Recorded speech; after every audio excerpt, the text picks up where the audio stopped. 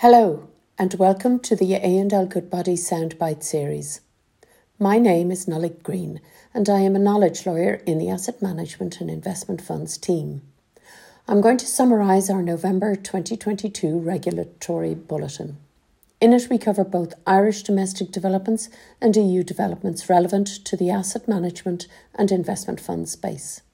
You can find more detail in our monthly bulletin on our website. The bulletin firstly lists many year-end compliance deadlines. On the domestic side, the Central Bank established a streamlined filing process for SFTR Level 2 updates, whereby UCITS, MANCOs and AIFMs certify compliance with the requirements via an attestation. And the Central Bank set a deadline of 1 December 2022 for these fast-track filings. The Central Bank held a seminar on SFTR and published a note on SFTR and taxonomy disclosures, investment processes and risk management.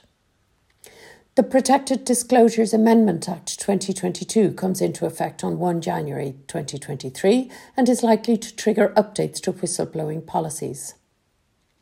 Under GDPR, existing agreements with old standard contractual clauses must be updated to include the updated standard contractual clauses by 27 December 2022. The Central Bank updated its AIFMD Q&As. The Central Bank also made various noteworthy speeches. The Central Bank is updating its beneficial ownership register, and CFEs, that's ICAVs, CCFs, ILPs and unit trusts, must refile returns, including PPSNs or other verification mechanism, by 7 December 2022. And the Irish Funds AML Working Group issued a transaction monitoring paper.